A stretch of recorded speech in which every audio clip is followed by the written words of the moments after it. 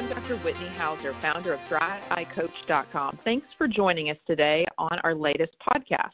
Today I'm joined with Dr. Melissa Barnett, who's the principal optometrist at UC Davis Eye Center.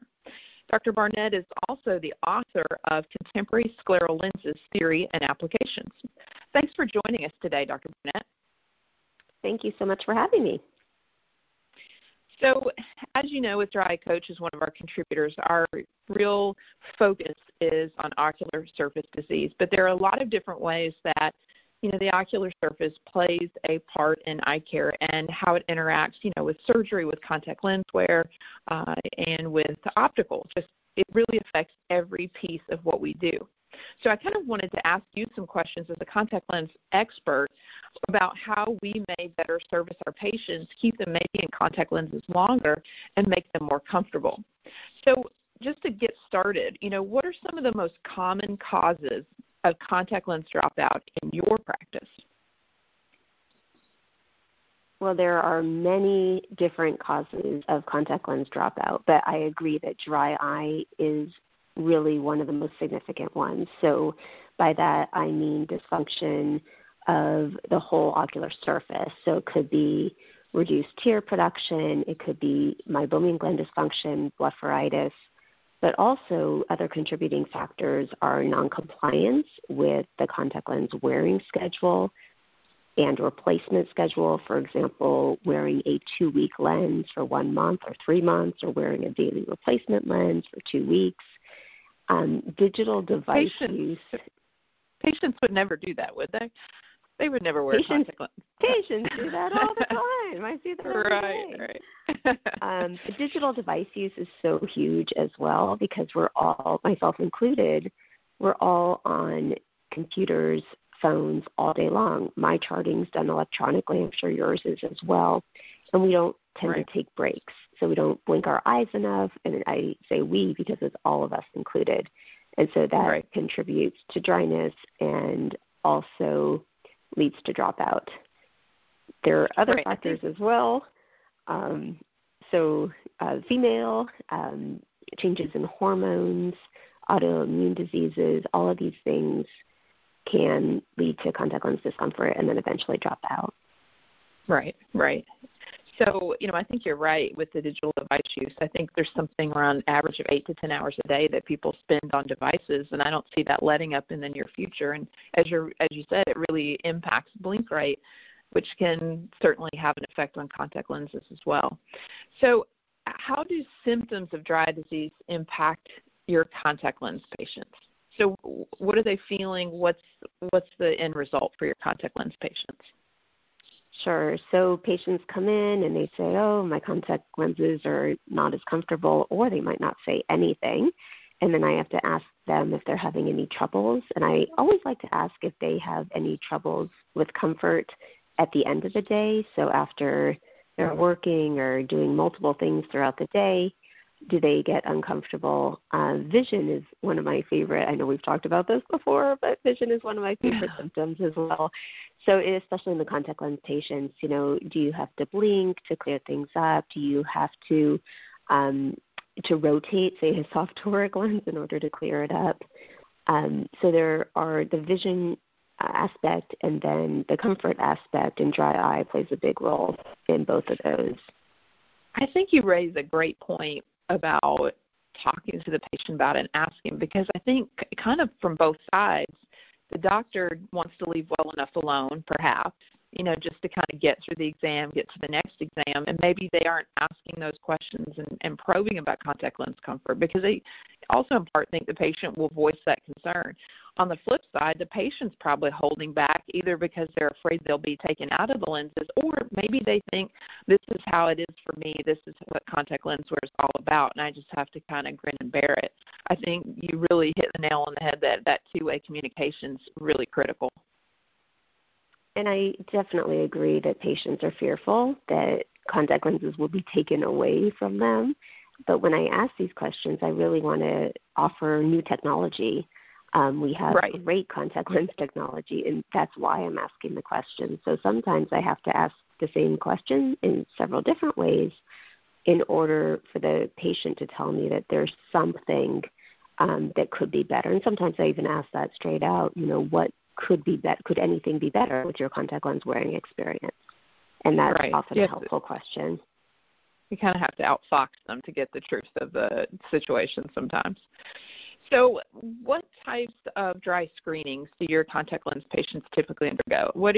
How are you gathering information about dry eye for that patient population? Is it any different than you would for any other?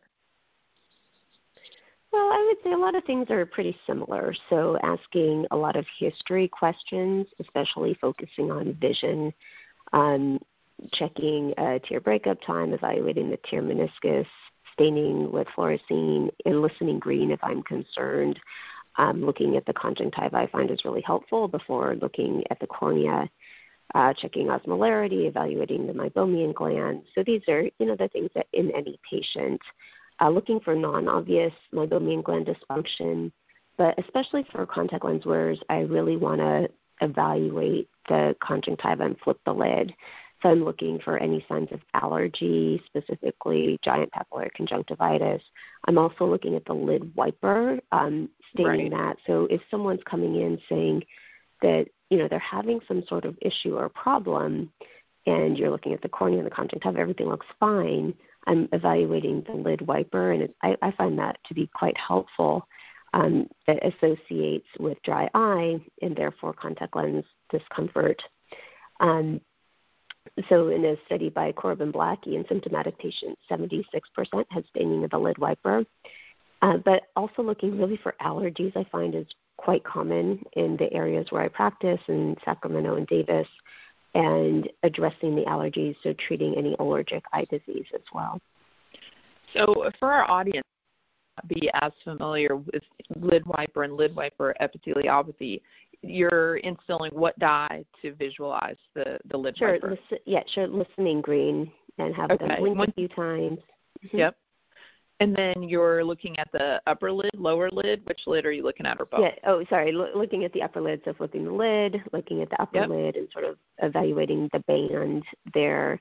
Yep. And there's some really nice images I find that you could probably post on your website as well that are helpful just as far as grading lid wiper.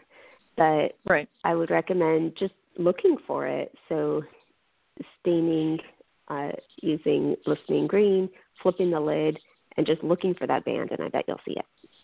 Right. I agree with you. I'm a big devotee of listening green. I think it really brings to light a lot of things that are typically overlooked. So the shift in the line of marks, the lid wiper epitheliopathy, and the conjunctival staining.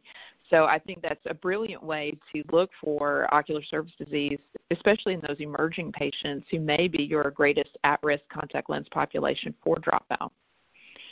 So, do you see an increase in contact lens dropout among patients with dry symptoms? We talk about it. Is that something that's actually happening? Yes, I think it's definitely happening, especially in the late 30s, like age 30s to early 40s. Now, there have been studies on this, and a lot about multifocal, and not having the multifocal optics is another reason. But dry eye is a huge factor, so it impacts comfort, it impacts vision, and I always like my patients to stay in contact lenses. We have great technologies these days as far as contact lenses, offering different technologies such as hybrid lenses or scleral lenses, and offering multifocal contact lens options, thinking about them and talking to our patients about them in the late 30s, early 40s, I find is really helpful. Yeah, that's so true. As the patients are entering that presbyopic stage of their life, that's a big enough transition. And like you said, in terms of contact lens modality, changing, from a single vision lens to a multifocal lens, and then on top of that, throw in some dry eye changes, that can be a real challenge for both the patient and the practitioner. So there's sort of a lot to overcome to avoid having those patients dropping out. So which treatments have you found to be most effective in managing dry eye in a contact lens wearer? I get asked sort of that all the time, and I'm really anxious to hear what your answer is. Sure. So, in the normal cornea population, changing to a daily replacement modality if possible. So there are many fantastic daily replacement contact lenses out there. There's single vision, there's toric, there's multifocal, and if possible, I'm a huge fan of daily replacement contact lenses in general for all of my patients, but especially those who have any sort of dry eye or ocular surface disease. Another great option just for all contact lens wearers is hydrogen peroxide contact lens solution, which can be used for gas permeable and scleral lenses. And that's really my go-to is hydrogen peroxide. It's extremely helpful. I'm glad to hear you say that. I feel the same way you do, and you're by far the contact lens expert. But in terms of the care system, it may be a little bit more, steps to go through. But the power and cleaning quality of that is really incredible. So I'm glad I get to be on your side on that for sure. Go on. And then other treatments like any other dry eye patient. So using Restasis or Xiidra, I'm always focused on the lids as well. So managing the eyelids, any sort of meibomian gland dysfunction, blepharitis, and of omega fatty acids. And also just sort of the basics, taking breaks on the computer, good hydration, using lubricant ointment if there's any sort of lack of thalamus. For my Sjogren's and my autoimmune patients, I like to add in, and some of these might be contact lens wearers as well, moisture goggles, humidifiers, and then I'm finding more and more patients and products, and I go over removing makeup at night. So it's, yes, important for all patients, but especially those who wear contact lenses. So one of the things that I get asked often is what type of artificial tear can you use with contact lenses? Do you have an answer to that question? Sure. So I recommend a preservative-free or non-preserved artificial tear, one that's not too viscous. So I actually give my patients specific recommendations of artificial tears that they can use with their contact lenses, and then perhaps a different artificial tear that's a little bit more thick or viscous that they can use without contact lenses. Now, for scleral lens wearers, it's different. So for those, I like to use a more viscous artificial tear in the bowl of the lens along with preservative-free saline, and that really bathes and coats the ocular surface and helps more. So it's not on top of the lens, it's actually in the bowl of the lens. Right. So as the demographics of dry eye continue to evolve, we talked about our digital device users, and we're seeing more younger people and gentlemen that are in our dry eye patient population. It seems likely that we'll see more young contact lens patients suffering from the condition. So how do you think that this will impact your approach to diagnosis and treatment of dry eye in contact lens wear as we see those young patients emerging? Yes, and with my student population that I currently see, I find that I'm diagnosing and treating them earlier than perhaps I used to, and that could be treating, say, meibomian gland dysfunction in a child or in a teenager or 20-year-old, really addressing the dry eye, and that's what I do on a daily basis in that student population. So my goal, and I tell them this all the time, is for them to be able to wear contact lenses for their whole entire life successfully. And by that I mean not getting an infection, not losing vision. And sometimes I can say this pretty strongly if they're completely abusing their contact lenses, that I don't want them to go blind. I do want them to wear contact lenses successfully. But I find that I'm really treating ocular surface disease earlier and earlier, especially in younger patients. Now, another just sort of key point in general for contact lens wearers who have dry eye is to address and manage the ocular surface first prior to fitting contact lenses if possible.